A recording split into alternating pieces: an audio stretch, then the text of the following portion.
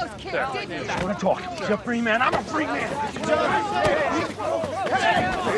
Hey, tell me what you did with him. They didn't cry until I left them. What did you say? Oh, no!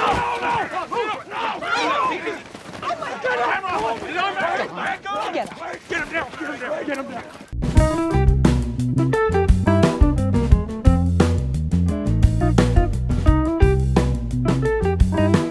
Hi everyone, I'm Mike. And I'm Dan. Welcome back to 15-Minute Film Fanatics. This one comes to us recommended by Frank in New Jersey. And it is 2013's Prisoners, directed by Denis Villeneuve, most recently famous for directing Dune, and starring Jake Gyllenhaal and Hugh Jackman. So it's got a good cast. It does. It does. It's got a lot of good cast and a lot of good actors in it. So in the first part, we always talk about our overall take on this.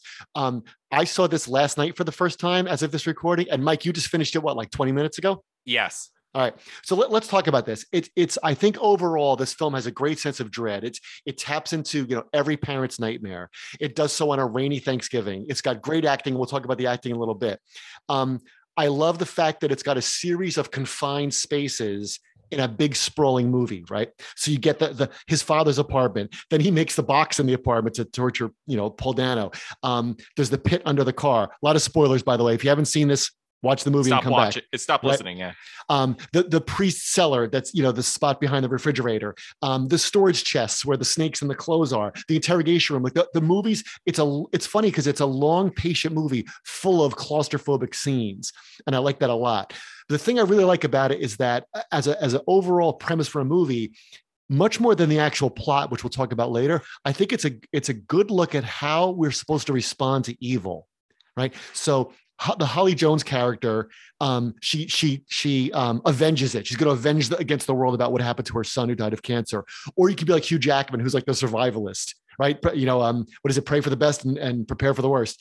You can be like his friend, Joy's father, Franklin, where he's kind of like, when they go to the apartment, he's like, this is wrong, man. Terrence Howard. Yeah. Yeah. He's really good. He's like, this Great is actor. wrong. Like, we should be out of here. And then you could be like Viola Davis, who's really surprising when she's like, she's so good. Yeah. She's like, I'm not going to stomp him, but I'm not going to help. I'm not going to help either. Like, I'm going to kind of sit out, but like by sitting out, you're still making a choice. So I think it's kind of interesting that you get this array, this kind of pageant of different ways to respond to evil and what that does to you. No, I agree. But I also think that we've had a couple of these movies on the podcast. I couldn't recommend it to anybody. You'd have to really know somebody before you recommend it. It's a big ask. Because this one is like right on the border between, like when Paul Dano's getting punched in the face, right? My personal opinion is there's 2 extra punches in there. And that's kind of my opinion about the whole movie. I agree 100% with what you're saying. I liked a lot of it. And it did make me feel that sense of dread. And I pick up with you on how you respond when something horrible happens, like the worst, right? This is truly the worst possible scenario. Second worst possible scenario, something happens to me. Worst possible scenario, something happens to my kid. I don't know what. And I'm not sure. It's unclear. So I'm with you, but like, I think that this movie just has like 2 extra punches or 1 extra snake in the box. Like I'm totally with you. And I think Jake Gyllenhaal sometimes gets on my nerves, and he just keeps like remaking versions of Zodiac. But this is a pretty good version. You know what I mean? And he bursts open the first box. There's like a pig's head in the sink. The snake comes out, and he's like, and there's snakes in the box. And then it's like, okay, box number 2. I wonder what's in there. And it's like, no, I don't think so. Not box number 2. Box. This is the second best movie where Paul Dano gets beaten to a pulp. Although the makeup job that they do on his face is absolutely horrific. That was when you see his face swollen up and his eyes swollen shut when you come back to him, that's truly horrifying. So I think that, let's talk more before you talked about the great acting. Like, how good are the actors in this movie? I mean, these performances are unbelievable. The performances are really what saved the movie. Like when I'm talking about this movie's movie sins, I'm only talking from a script perspective and from like, there's a really, really, really solid 90-minute to 2-hour movie here. And this is like, 2.5 hours plus or minus tax. But the Hugh Jackman's performance is amazing. Yeah. Viola Davis, when she does the thing in the truck, exactly the lines you're talking about, is great. I knew this movie was going to be good from the minute that they go over for Thanksgiving and it's Terrence Howard. Yeah. Like, they got Terrence Howard. This is great. And then, as though Paul Dano wasn't creepy enough, the guy who plays Bob Taylor, who kills himself when he's being interrogated, is like that other creepy guy from all the creepy movies. You know? Exactly. You know, like you imagine that his number one screen test in Hollywood is like, can you drive this van and say, hey kids, where the cool party's at? And like he did that, and they were like, great, you're going to be an extra forever. You have a career. Well, I got something to say about the difference between the movie and between the performances. So let's go to part 2.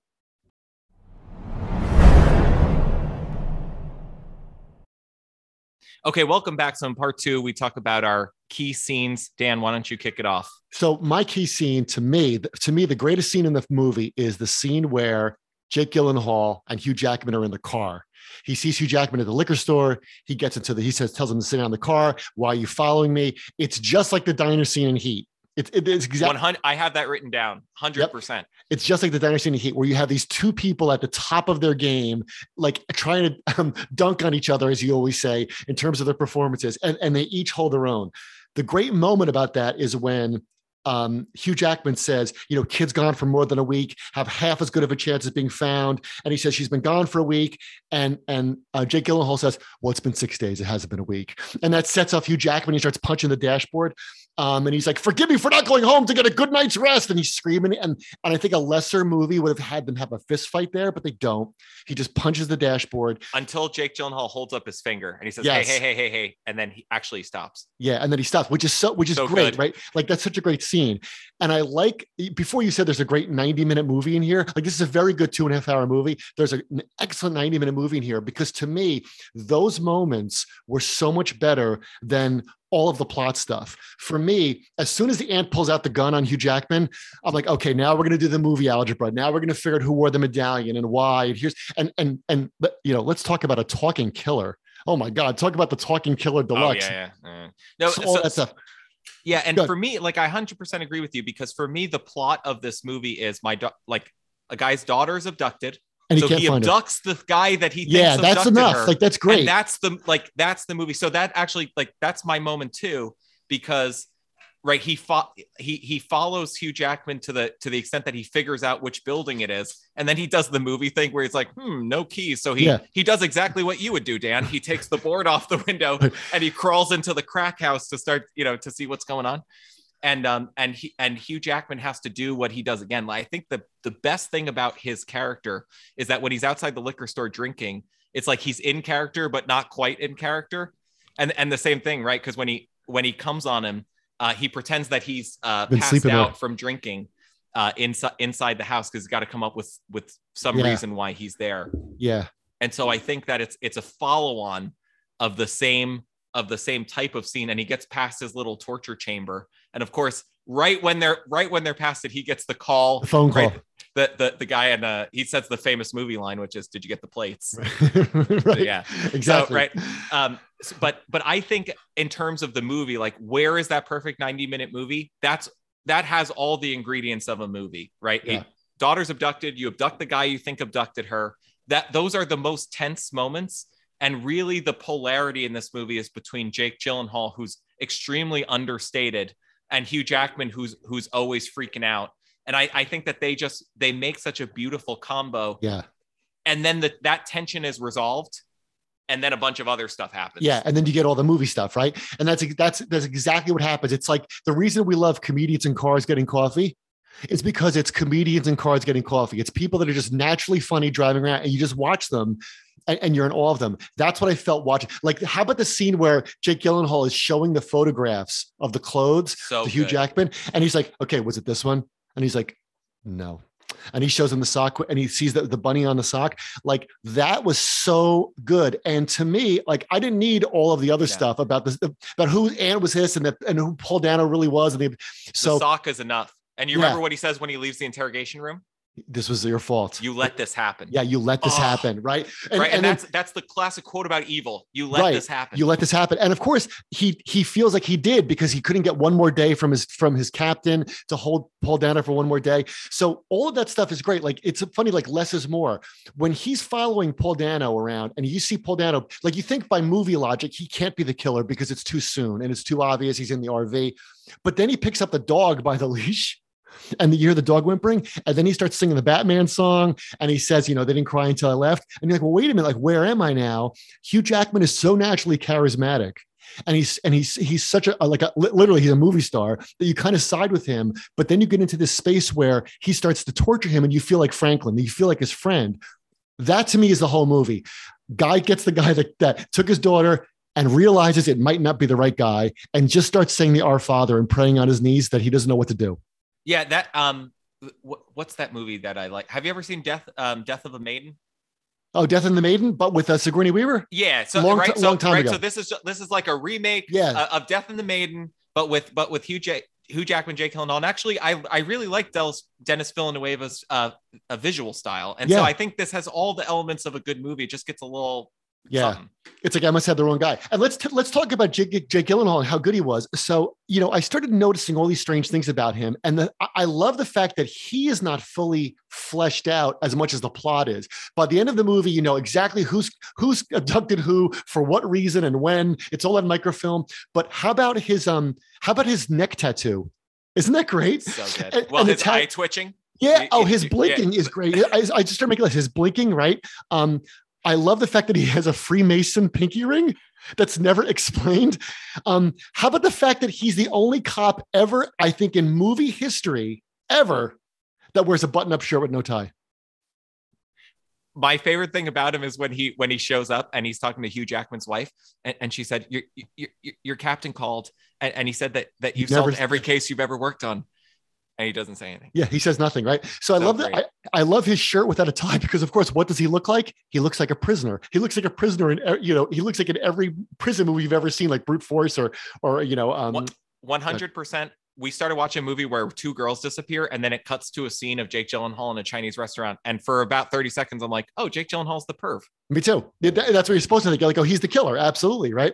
So I think that he's off-putting, but he's also really interesting. And I'm so glad he doesn't have a scene where it's explained like how he became a cop or what he's like. Like, that's so much better than over-explaining, which is kind of what happens in the last 20 minutes.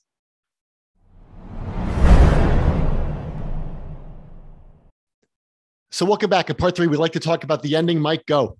Can we say the ending is cute without taking away from the movie? Right. Sure. Like it's a cute ending. He's blowing the whistle, his survival whistle. Right. And Jake Gyllenhaal's there investigating because he can't quit.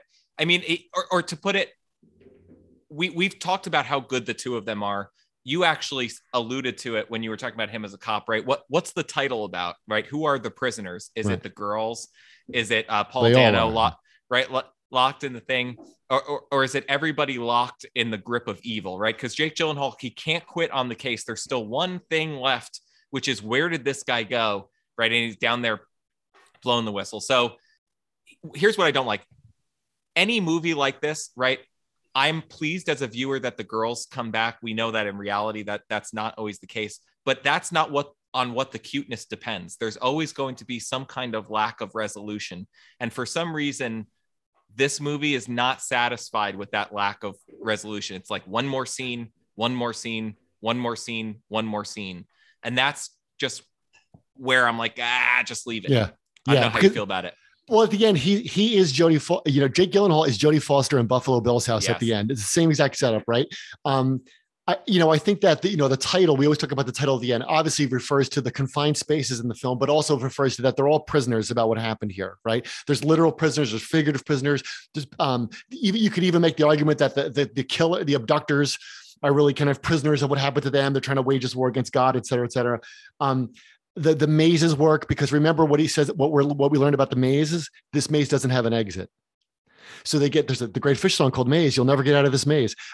So you can't get out of this maze. But of course, at the end, Hugh Jackman does. His wife says to Jake Gyllenhaal, if you find him, is he going to go to jail? And he says, yes, if I find him, he's going to go to jail. But at least he's going to go into another confined space. He's not going to be the same person, et cetera. But we're still glad he gets out. I think again, you said it ends a bunch of times. You mentioned Death and the Maiden before. The ending of this film reminded me of, have you ever seen The Vanishing?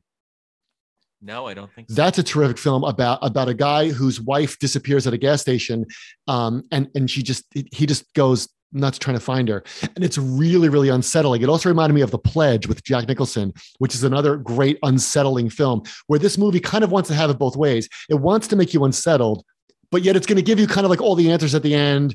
And even at the end, when he hears the whistle, he's going to get out, the title comes on. So it kind of wants to do both things.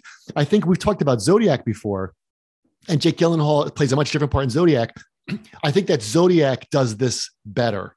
I think that Zodiac is like a better version of this, because going into it, they're not going to find the guy. And David Fincher kind of works around that to still make it very, very uncomfortable. It lacks the, the middle game fireworks. Like Zodiac does not have the same kind of scenes that it has. One really great explosive scene that we covered on the podcast. But if you had made Zodiac with Hugh Jackman, probably would have been a better movie. Like, I know it's a stupid thing to say circa 2022, but Hugh Jackman's a great actor. He is great. I don't know if he's underrated or just retired. Like, I don't know what the deal is. That guy's really good. Like, everybody knows Jake Gyllenhaal's good. He really is good. And of course, everyone's like, oh, it's Wolverine. Like, he's just intense to this as he is as Wolverine. But of course, like I've seen Hugh Jackman as Curly in Oklahoma. Yeah. And he's great. He's a great Curly. Like, that really is a versatile actor. No, he's the boy from Oz. Yeah, you're right. Exactly. Yeah. If you could play Peter Allen and Curly and this father and Wolverine, that's a pretty solid resume. Yeah, there's at least one Hugh Jackman movie that you like. Like, if you're sitting there disagreeing, there's at least one Hugh Jackman movie that you like. That's right. Well, I certainly like this one. We kind of talked about the plot and stuff, but I think in terms of a raw experience, it's still really great. It's not a Friday night date movie, perhaps. And what didn't you text me? You said you wanted to quote something that David Thompson said about this movie. He said something to the effect that it's the final nail in the coffin of the myth that movies are supposed to be entertaining. That's not a direct quote, but it is Thompson-esque. It is Thompson-esque. So thanks for listening, and thanks for the request from New Jersey for watching Prisoners, which we would not have seen if we didn't get that request. So keep the requests coming. We love hearing them, and we'll watch anything.